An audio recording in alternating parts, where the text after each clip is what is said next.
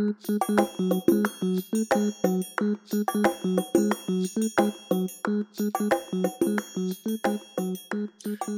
a todos. Welcome to conNEXTions Plus, our roundtable discussion series on behalf of BeyondLatinX, where we have conversations with the BeyondLatinX crew and invited guests to talk about current projects featuring Latino, Latina, Latinx, and Latinx stories and artists. We think about representation of Latinx heritage, and we talk about the way that we're represented in media and entertainment. So my name is Mario de la Cruz. I'm joined today by fellow BeyondLatinX member, Daniel Rodriguez, and our guest contributor today is indie filmmaker and producer, Pedro Urena. Today we'll be talking about all things film, award season, and Latino, Latina, Latinx, Latine connected storytelling. So for today's conversation, we might switch between those terms. Again, we recognize people have different preferences, so please use whichever words are most comfortable for you. And let's get started by just maybe introducing ourselves and our favorite genre of film. So Daniel, whenever you're ready, go ahead. I don't know if I have a favorite genre of film. There are quite a few I like, anything that moves me, and I know that sounds vague and it's a cheap cop-out answer.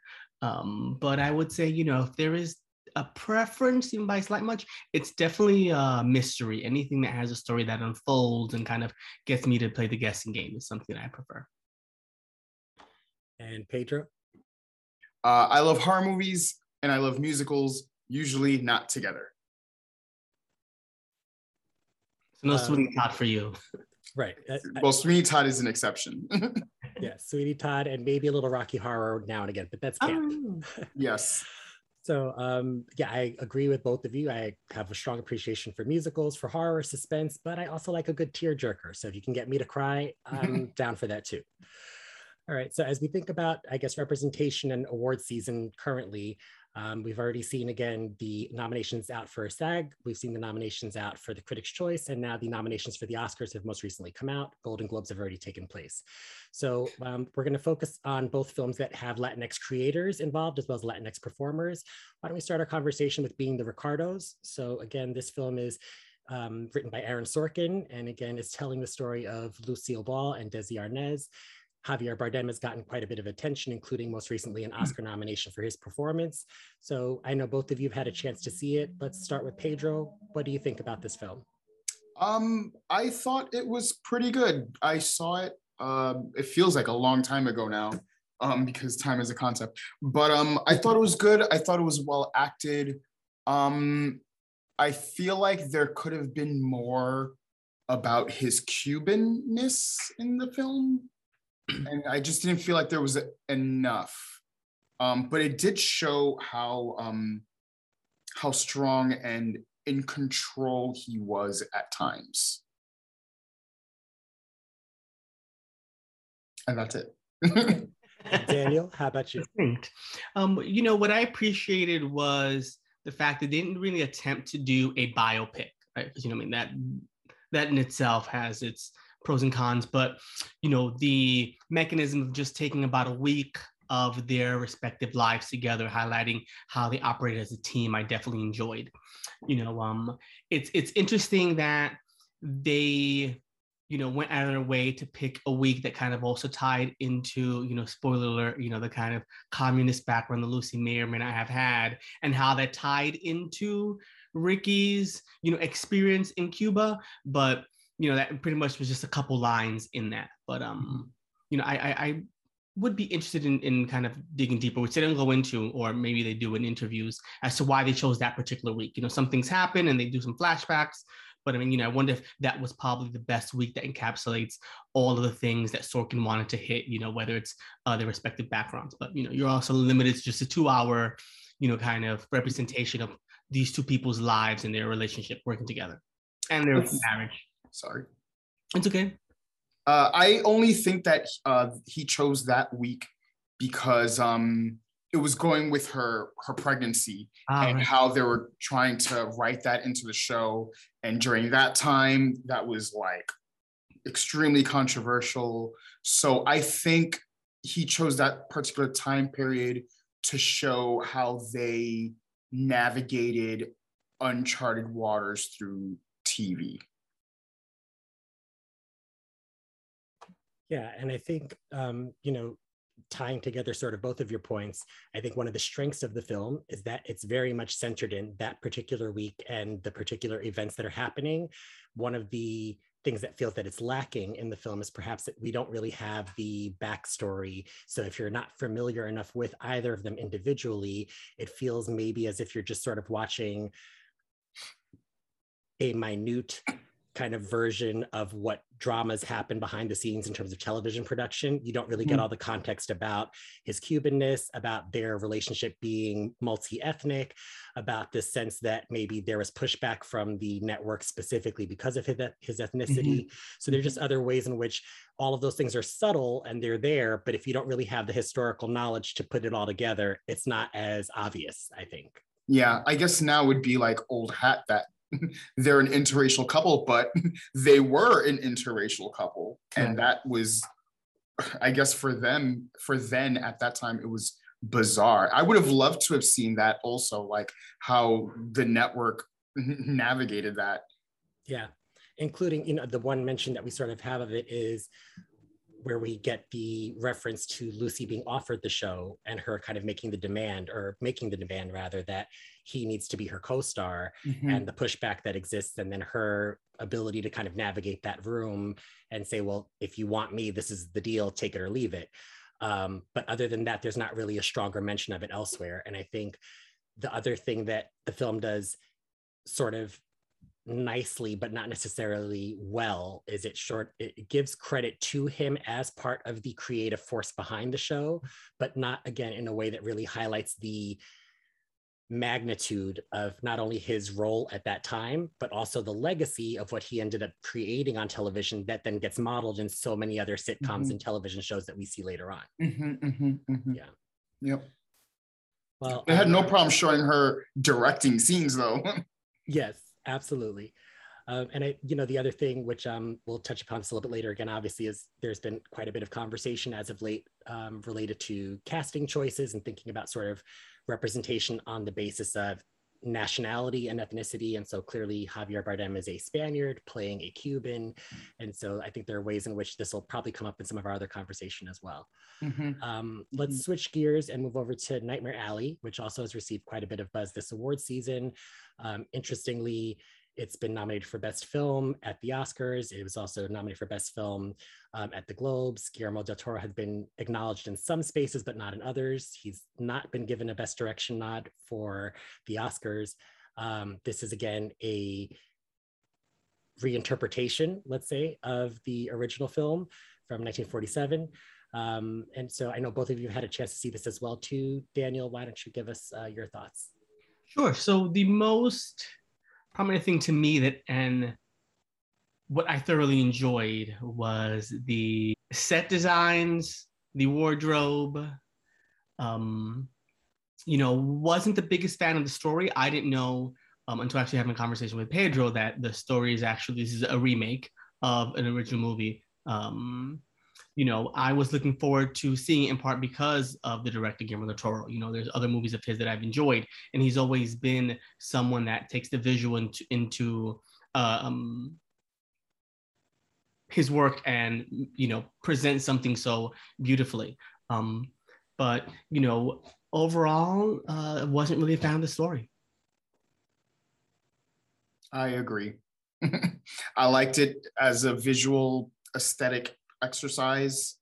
The production design is top notch. Costumes are wonderful. Makeup is fantastic.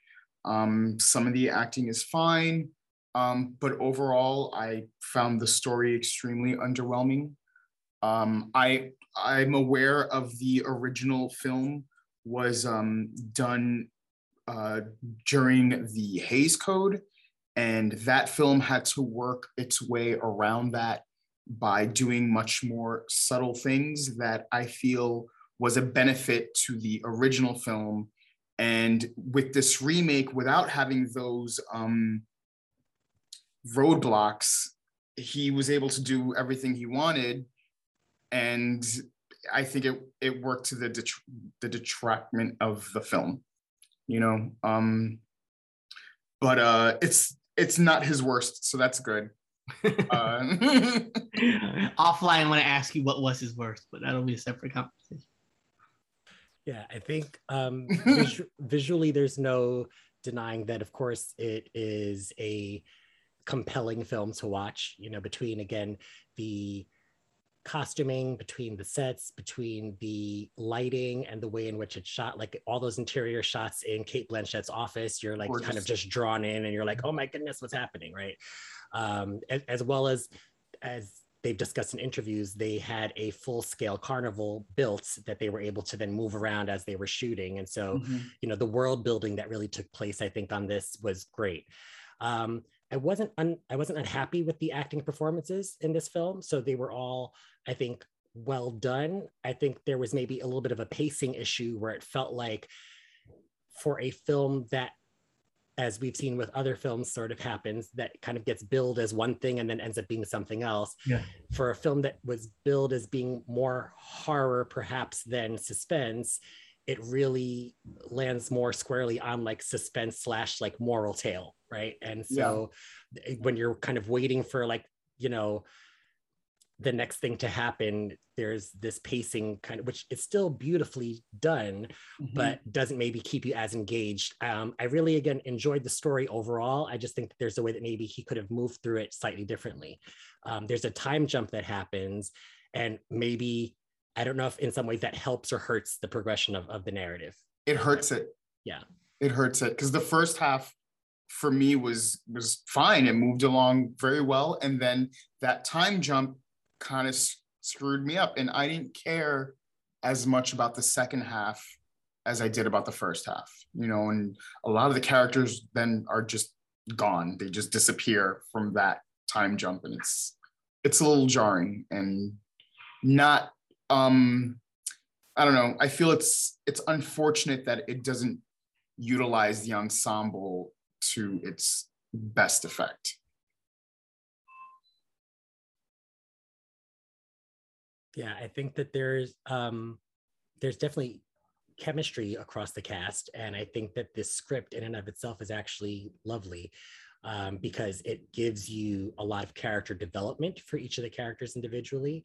But I think that there are ways in which, again, the story as it progresses, there are just points at which you either want it to move just a bit quicker or want it to slow down, and sometimes it's not doing that in the way that it keeps us as engaged as we'd like to be.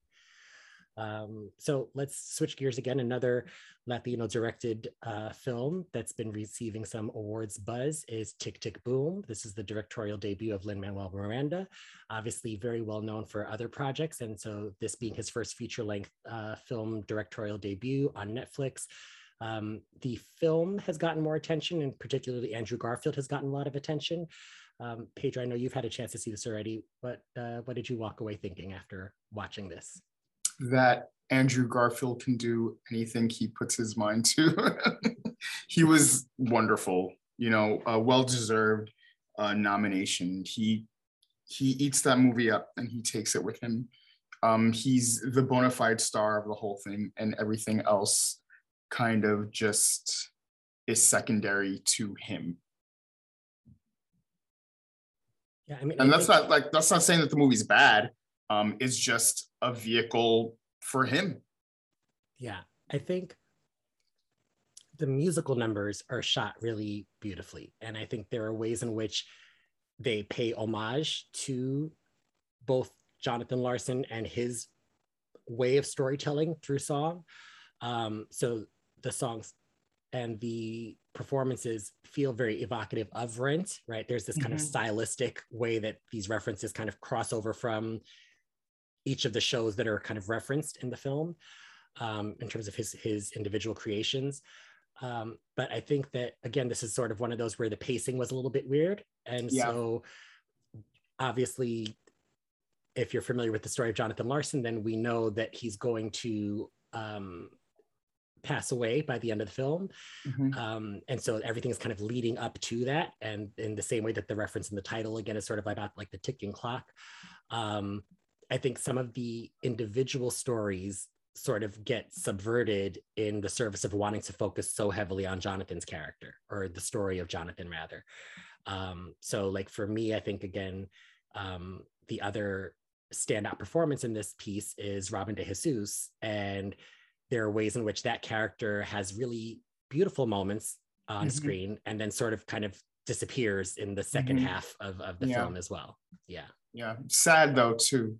You know, a 3-time Tony nominee Robin DeJesus deserves a little bit more than that, because he was very good. And it's strange that he was never in the awards conversation, because it's such a lackluster year, in my opinion, for the supporting actor category. So I don't know. I would have thought we would have heard more about him leading up to it, but unfortunately we have not. Is there a particular sequence that you felt was most effective or best executed in that film? I found a lot of it kind of uneven, to be honest with you. There's this, and I was questioning like what the audience, who the audience was, because it's very limiting. Like if you have to know who Jonathan Larson is, you have to know who Rent is. The movie can only force feed you so much information. There's a sequence in a diner that is a riff on the Stephen Sondheim Sunday song about Sunday brunch. And as it progresses, it becomes a who's who of Broadway talent. And for me, I'm like, I get a kick out of that because I know who these people are. But the other, like, is someone else gonna know who these people are? So I don't know. And it was a very long sequence, so I was perplexed. And I remember watching it and thinking like it's so wonderful that he's able to collect all these legendary performers together on film, you know, that again can be viewed 20 years from now, 30 years from now, et cetera.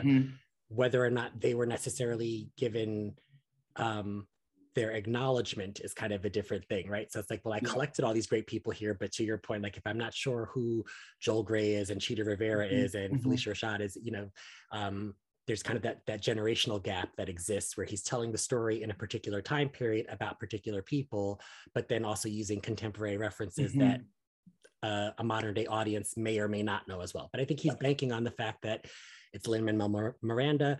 He has a huge Broadway following, so his Broadway audience will follow along, you know, to know those references or to see those things and enjoy them. Smart that it's on Netflix, because if this was a theatrical film, they would have probably bombed. But now, you know, everyone can watch it easily at home. So yes, all those Broadway fans who have a Netflix account can easily relish in that scene too. The other moment I think that's really well done is also there's the solo piano scene that we have towards the end of the film, which I think also is one of the more emotionally rich scenes that we get from Andrew in the film too. So great, let's move on. And wait, did Daniel not see this movie? Daniel did not see this movie. Oh, okay. I have not seen it yet, but now knowing that it's on Netflix. Yeah, it's a Netflix film. I, in 20 years, can come back and watch it. Like, I know all those references and so forth. But I mean, just, you know, touching upon that, you know, I'm pretty sure it was perhaps an easier investment for Netflix because, you know, clearly they're a mega streaming site, but I'm sure there's a certain level of legitimacy they want when they start producing movies or, you know, hosting movies that start receiving these nominations, right? So I'm sure how much that played a role in regards to, you know, also them making this film. And I think it got a couple of nominations. I think it got Andrew Garfield got Best Actor, and I believe it also got a Best Film Editing Award nomination, which is usually reserved for Best Picture nominees. So look at that. It was almost there. Yes, at the Globes, Andrew did pick up a statue. He sure did. Yes, again, musical comedy, and the film was nominated, but again, because it was under musical comedy. Hashtag my Spider-Man. So let's switch gears and move over to our animated feature that we were going to discuss. And so Encanto is obviously doing very well over award season so far. Disney is happy to have this project out, and it is again featuring songs from Lin-Manual Miranda, and we also have an all Latinx Latino cast who are voicing these characters. And so I know, Daniel, you are particularly strong Disney fan. And so what did you think about this one? One could say that. You know, I'm really glad it's having its surgence, or if you will, resurgence on the streaming site Disney Plus. You know, I was sure to check it out when it hit theaters late last year, in part because I wanted to be sure that my Latino dollars went to support movies that were representative of us. You know, it's just touching upon the movie itself. You know, simply the fact that it reflects, you know, Latino, Latinas, Latinx characters, different shapes, sizes, hues, hair types was just something I was like, you know what? The fact that a studio is doing this and it's an animated feature, I really enjoyed. I believe it didn't do so well box office wise as they wanted. So the fact that I said, you know, right now that people are now streaming it, you know, the songs are on TikTok, everyone's trying to do the dance, I'm really enjoying. You know, people are showing their children, and the children are seeing themselves represented in ways that they hadn't prior. You know, it starts off with a mystery. You know, there is a kind of foreboding prophecy in it, which I do appreciate, as I said earlier. And I thoroughly enjoyed it. You know, I enjoyed the music. It takes place in Colombia, and those clothes are reflected, you know, like my father's Colombian. So there were certain things that I just, you know, recognized and felt comfortable in seeing that I hadn't seen previously, you know, in motion picture or in animated film. So, you know, it's definitely something I would recommend. Definitely a thumbs up. And the bops are in there, so make sure you download and stream. And Pedro, what'd you think? I enjoyed it, and I enjoy it the more times I watch it. It wasn't a hit theatrically when it came out in, like, what was it, October, November? Yes. But once it went on streaming, it blew up. All the songs are blowing up, and they had no idea they had a hit in their hands in November when they had to submit what songs they wanted to get nominated. And then from when the film started streaming, you know, the We Don't Talk About Bruno blew up, you know, instantly. Now it's like the #1 song on Billboard, which, you know, for Disney, they haven't done that since 1992 with A Whole New World. So for them, that's huge. And I wondered if they knew they had that hit, if they would have submitted that song, because they probably would have won, you know, securing his EGOT, which I think he's probably going to get anyway. So, you know, coincidentally, just parallel wise, so it's interesting to hear about 1992's A Whole New World. In the movie Little Mermaid, they actually put up Under the Sea because they felt the Part of Your World was down, you know, and who would have known like, you know, decades later, that's like such a signature iconic song. You know, so they have a history of not really knowing or forecasting what pieces will be, you know, kind of more recognized and moralized and loved and beloved, you know, down the road. So it's kind of interesting. Yeah. And I believe it surpassed Let It Go, right? It did. Let It Go never went to #1, which is surprising. And this song did. And there's a couple of songs off of Encanto that are doing well. It's not just the Bruno song, which is very interesting. It's like it's interesting because a lot of people I know who don't like Lin-Manual Miranda, they seem to really enjoy the music to Encanto, which is very interesting because I could hear his music. Whenever I hear that soundtrack, I could hear In the Heights, I hear Hamilton, I hear some of Moana, but that doesn't detract to it. It's still really good. It's still really strong work. Yeah, and for clarification, the song that is nominated, right, is Las Oruguitas. So just so you know, as much as we're loving, We Don't Talk About Bruno, that isn't the one that's nominated right now. Again, this song is performed by Sebastian Yatra. Again, the lyrics are by Lin-Manual Miranda. It's interesting, I think, just to your point really quickly, Pedro, that with Lin-Manual, I was actually more taken by his songs in Moana because it felt like there was more of a juxtaposition of his style and trying to infuse it in this island themed film, but that was still kind of cross-cultural. So he was sort of, which I think is part of on a different note, what obviously has attracted so many people to Hamilton is the sense that you're kind of infusing one style of music with a different cultural representation, and what does that look like? And so I think in some ways that doesn't make it less impressive that that's happening in Encanto, but you don't have that same cross-cultural reference that's sort of happening, or it's not as obvious, I think. But the film is doing well, and I think overall, people are responding to it because of the broad representation that exists in it, right? So like the family members are comprised of many different skin tones, many different hair textures, many different body types. And so I think that there's a strong sense that lots of people can see themselves represented in the film, even if not necessarily directly as saying like, well, I am from Colombia, or I look exactly like that person, but that reminds me of my cousin or my aunt or my brother or someone else that I know that is from my community. And so it feels like at least you're seeing, if not yourself, then someone that you know that maybe we haven't seen in the same format before. And if I could just add, Meryl, in regards to Encanto, one of the things that, upon also, later viewing of it, the kind of less pronounced storylines that people can relate with, and dealt with immigration, and dealt with intergenerational conflict, it dealt with trauma, so these are also things I think that, really do a good job putting in place that if you don't pick up the first time around, maybe seeing it, in future viewings can. So I'd recommend reviewing it for those reasons. Good tips to keep in mind. So let's switch gears and talk a little bit further about West Side Story. So obviously, West Side Story has also been highly recognized across award season. Interestingly, in different, I would say, awards circles, the film has been nominated but not necessarily awarded. The one thing that's been consistent and where we can start is obviously Ariana DeBose.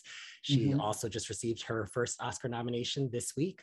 And so why don't we start, Pedro, with Ariana, her performance, and some thoughts about West Side Story. Much deserved nomination, soon to be win. I am predicting this already. She's gonna sweep she already won a Globe. She's gonna sweep every other award, and I couldn't be happier. She's perfect, absolutely perfect. Every time she's on screen, it blows up, She's wonderful. I loved the movie a lot. I wish I saw it more than once, but I was spoiled seeing it at a really good screen.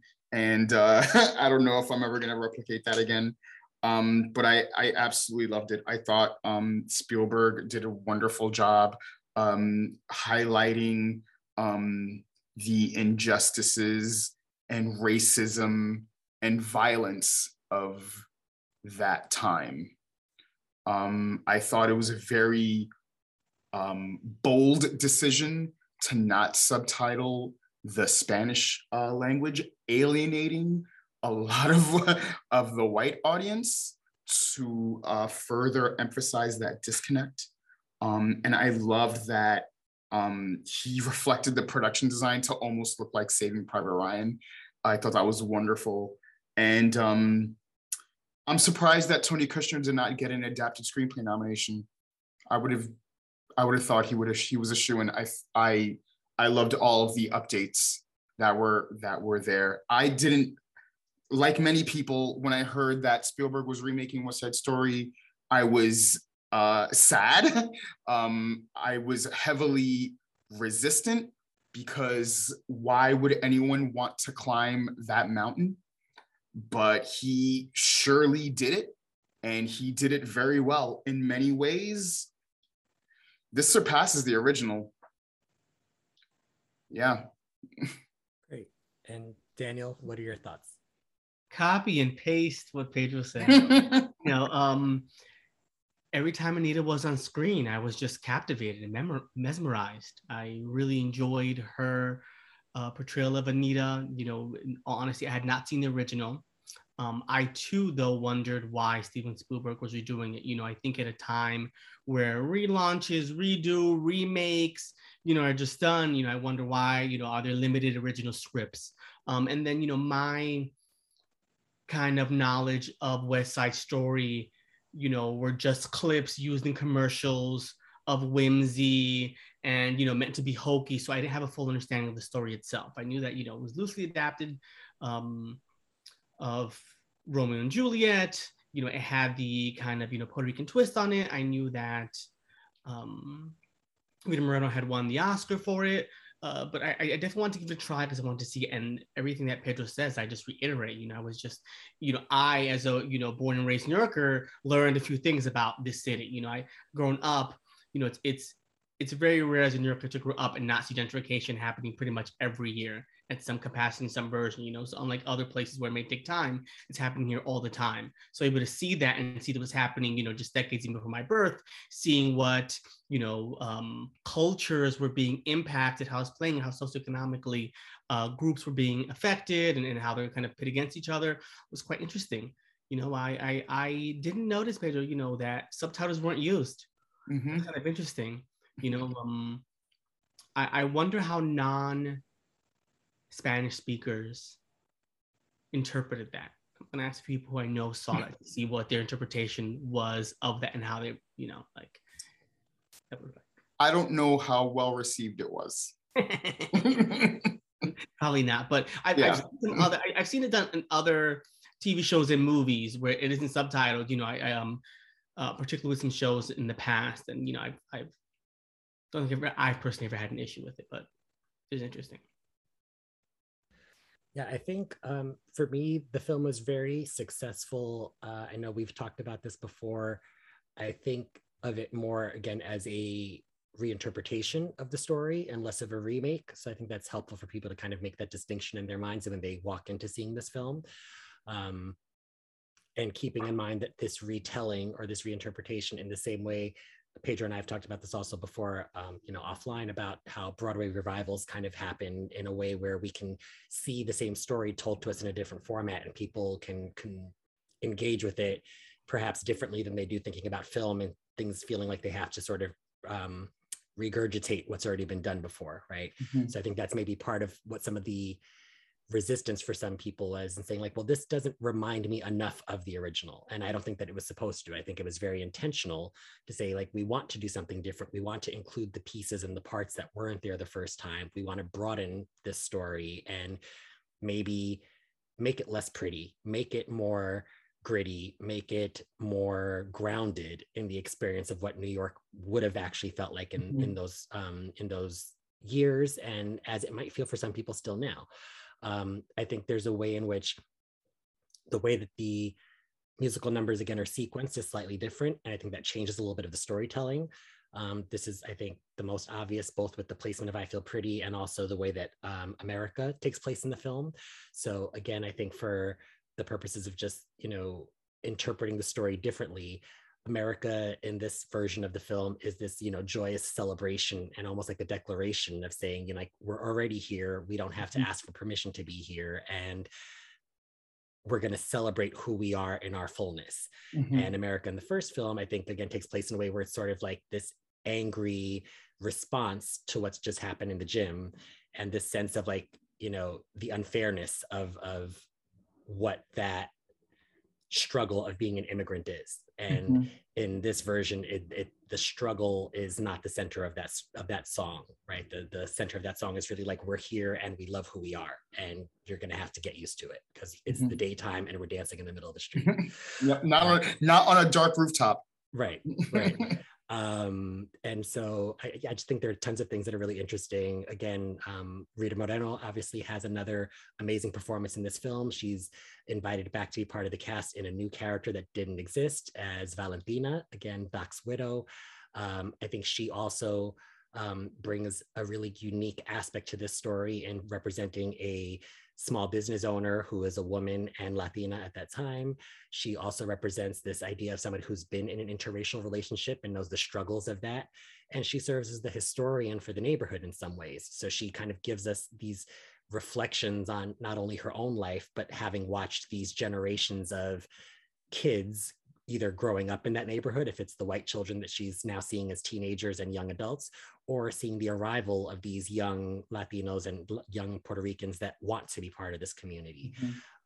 So I was very moved by her performance and happy to see her included in the film. I think that for some folks, they were concerned that she was just being kind of added in for the name. And I think she brought all of the talent and skill that we know she has to the performance.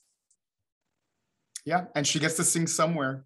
Yes. And it brings a whole different context to the song, which to me is much stronger. And I don't know, is it as optimistic as it was in the original? I don't think it's as optimistic. I think that what it asks for is sort of a response to saying, like, why haven't things changed yet? Right? So the sense of, like, in both instances, the song is hopeful, but the hopefulness, I think, in the original is like, we're imagining when it's going to be better or how it could be better. And I think in this reinterpretation, Valentina singing it is more like, I thought it was going to be better by now and it still isn't, which is a different feeling that it leaves the audience with, which again, allegedly to her credit, she's been quoted in interviews saying that she did it in one take on a day that she wasn't feeling that well. So that tells you, you know, everything you need to know about Rita and her talent, if she can do that in one take. Yeah. I'm not surprised. She's very amazing. I also love how her character, like, she's not perfect. You know, the scene where Anita gets attacked is a very, very powerful scene. And when Anita kind of holds a mirror to Valentina, you know, I was shocked because she was right. And, you know, it was good. It was a good decision to do that with that character, to show that, you know, she's also human. She's not perfect. You know, she's made some choices. La la la la. Yeah. I also appreciate that. You know, I felt hers, upon some reflection, was probably the most complex character for that reason. You know, I think a lot of times it's easy to kind of just label someone that's trying to navigate the realities of, you know, the neighborhood that she's in, the individuals. You know, it's these, you know, both groups to a degree have kind of had their, you know, people have washed their hands of them and we're done with them, right? And she's kind of been there trying to keep hope and build kind of a sense of community. And it could be viewed by either side that she's in fact an enabler of creating that. So, you know, I as I said, I hadn't seen the first one, but I don't know if that role or that viewpoint was reflected in it. I really appreciate that aspect of it. I mean, and that's something that could be applied today in a variety of ways, you know, like, oh, if you're not anti, you know, one particular group or cause, are you pro it? But you, in fact, can just be someone that's trying to navigate and use whatever systems or parameters or barriers you have in place to kind of work within it. So, you know, that in itself was kind of, you know, for a smaller role compared to the other cast, you know, had, to me, the most impact, at least in my thinking. Yep. So moving on to our next film, we have the other musical of this year, featuring a mostly Latino cast, or Latinx and Latine performers. So this is In the Heights. Again, the only real major attention that's gotten award season-wise has been at the Golden Globes. Again, the lead, Anthony Ramos, was nominated in the Best Musical Comedy category for playing Usnavi. The film as a whole, unfortunately, hasn't really got a lot of recognition. I know we've talked about this all previously. I did not have the chance to see it in theaters. I saw it streaming at home. I enjoyed it. I've seen the original work on stage, and I was surprised that it hasn't gotten more attention, but maybe that's also because it came out too early on for award season to remember it. I don't know. Pedro, what do you think? That's a summer movie. It's a summer movie. Like, that's when I saw it in the theaters. It was one of the first films I saw in the theater during the pandemic, and it was completely worth it. I knew that it was going to be a summer movie right from knowing the plot and watching the play. It takes place in a very hot day. That would not be that's not a winter film. You know, it's a shame that the movie got murdered by seemingly everyone. I still think it's a beautiful film. I watched it again a week ago, and I loved it. Between In the Heights and West Side Story, I was rejuvenated by the musical film genre.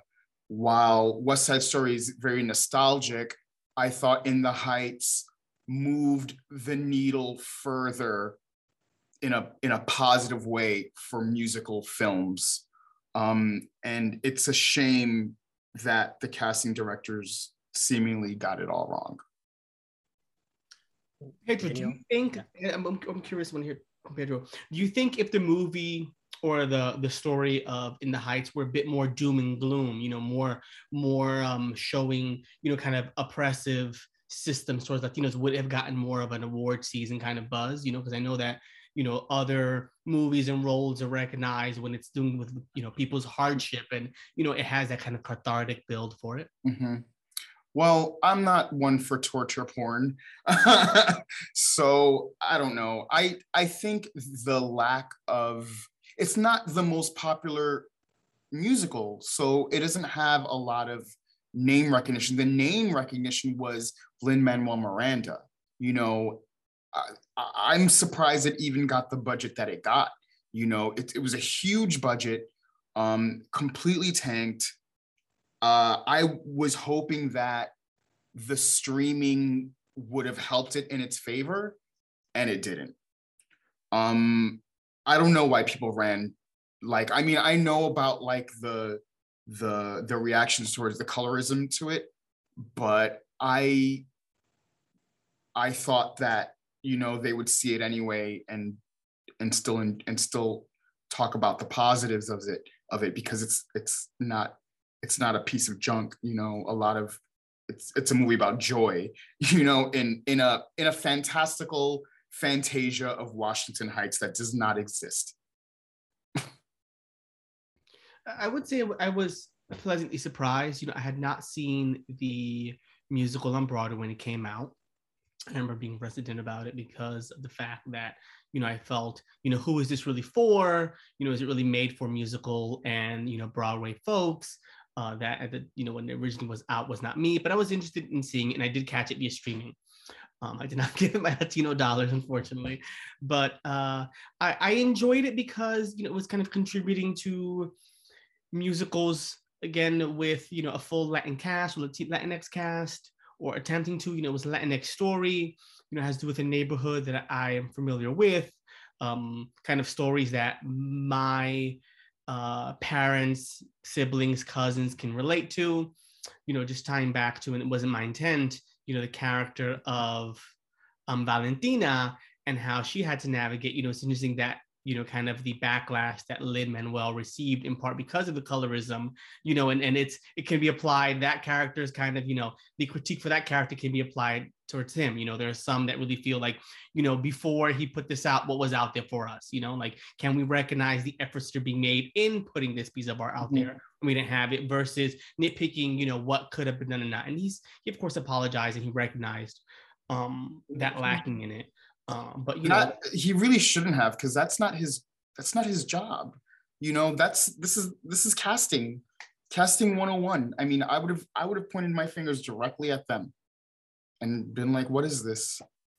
I would just presume there's probably things behind the scenes, particularly in Hollywood, that, you know, you kind of have to, you know, not cause big stink about, because I also agree. I don't know if you had to apologize. And, you know, Rita, you know, herself, when she was on, I remember which late night show, made a comment and kind of support and similar statements. What I'm saying. Yeah, and then she got thrown to the wolves for that too. Yes, that she did. But, you know, I mean, in you know, that just being a piece of art as now, you know, contributed to, you know, the plethora of art that's out there that doesn't necessarily affect our people, I appreciate, and I'm grateful more for that than itself. But, you know, I mean, I had thoughts about the movie that just, you know, I think it didn't really swing me either way in regards to it being the best movie I've ever seen or the worst. Is it still streaming on HBO? I watched it last week. People watch it. People, you know, like, I mean, hopefully that will be, you know, a cult classic, right? Because a lot of times musicals can have a resurgence years later. People will just end up, you know, thinking they discovered something. So hopefully that'll happen with that movie. Yep. Yeah, I think that there are a number of positive points, obviously, again, to just thinking about going back to this sense of sort of behind the scenes and creators and what gets greenlit or not. I think the fact that we had two very large, big budget, mostly Latino cast films out this year lends itself to at least the idea that those kinds of projects can be made again. They may not be made to the same scale, and it may, again, take a certain amount of name recognition to get them done, but it means that it's possible to do. So I think in the same way that we kind of celebrated the commercial success of Black Panther, and also the great representation that it presented, the commercial success of Crazy Rich Asians, and then the way in which that also brought in representation. I think these films at least lend themselves to us thinking, well, it's possible for our community as well too. And these may not have been the best vehicles to do that, but it lends itself to the possibility of saying, like, we can do a film about Latinos and Latinx and Latina communities, featuring those kinds of performers, telling those kinds of stories, and there's an audience for it. Obviously, in the space of COVID and the year of the box office blues, as we'll call it, nothing was making as much money as they were anticipating it would, but at least it lets us know that there is a market for it, and that there is talent that can produce and execute that kind of work. I'm curious to see if West Side Story is gonna become a hit in streaming, because I get it. I mean, the demographic that they wanted is not going in the movies. I get it. But then there's also this demographic of people who are like, well, I don't want to see it because I love the original, which is also strange, Well, and it may be, again, I think through word of mouth, as we've seen happen before, people might have a lot of reservations about viewing or supporting something until they know someone personally that's seen it. And then depending on sort of that recommendation or the response that way, then it's like, well, if you said you didn't hate it, then I'll give it a look. Or if you said you really loved it, I'll try it, et cetera. So, I mean, you would think the 7 Oscar nominations would be enough.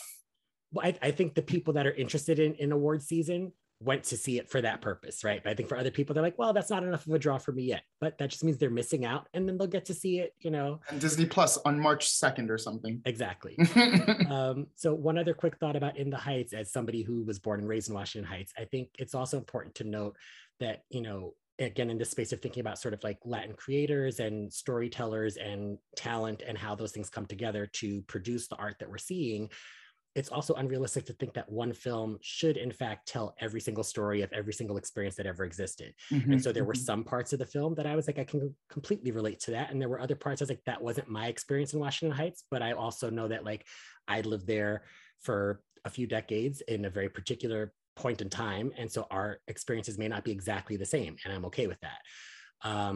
Other quick mention, again, as we kind of come to a close, another person that seemed sort of overlooked in this space of award season was the grandmother in The Heights, I think in a different year for Best Supporting Actress. She would have been nominated. We would have seen her name pop up, and unfortunately, she also sort of was overlooked for that performance. Yep. Yeah. Yep. The whole movie got steamrolled, and along with everything of value with it, including her performance, the production design, which I thought was fantastic, the sound, the cinematography, everything steamrolled.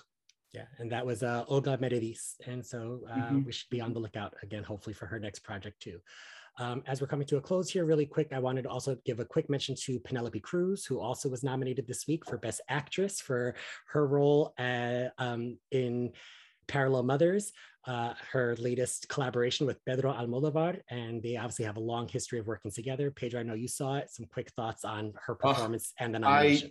When I heard her name called up, I screamed. I was so ecstatic. She, as usual, was wonderful again, because he knows how to use her in ways that no other filmmaker knows. She's absolutely fantastic. She probably gave my favorite performance out of that entire category.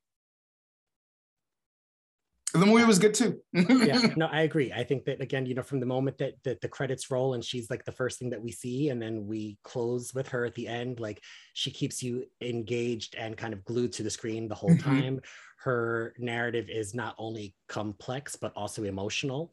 And I think it's been a while since we've seen her in that kind of role. So I was definitely right along with you, cheering away and saying, okay, they got it right. They got it right. They got it right. I was more sad not to see a lot of color represented in that category, with Penelope being the most color that you'll see in that category right now. But I'm just really happy she got in. it's just well deserved, you know. And I'm also happy that Kristen Stewart got in. We were starting to get worried, but you know, she was in Spencer, that was directed by the Chilean filmmaker Pablo Larraín, who's always kind of been overlooked. But this film is very much on par with his oeuvre. You know, in if you see any of his Chilean films, they're always idiosyncratic character studies with shocking displays of violence, and Spencer is no different. And Kristen Stewart was fantastic. So thank you so much, Pedro, for joining us today for this conversation again about award season, Latinx representation, and thinking about Latino creators, storytelling, and performances. Obviously, many of these shows are about to come up, so we'll see who actually walks away with the statue, and we'll probably have another conversation after that. But for now, we'll take a pause here, and we just want to thank you again for your time. Thanks to Daniel for being with us. Daniel and I are going to stick around and have another conversation. But in the meantime, without me, without Pedro. But in the meantime, again, you can check us out on Instagram at BeyondLatinX. You can also catch this episode of conNEXTions Plus on all streaming platforms. So you can find us where you get your podcasts, either on Spotify, Apple Podcasts, Google Podcasts, or you can see our video on YouTube. So thanks for joining us. Adios y abrazos, and we'll catch you next time.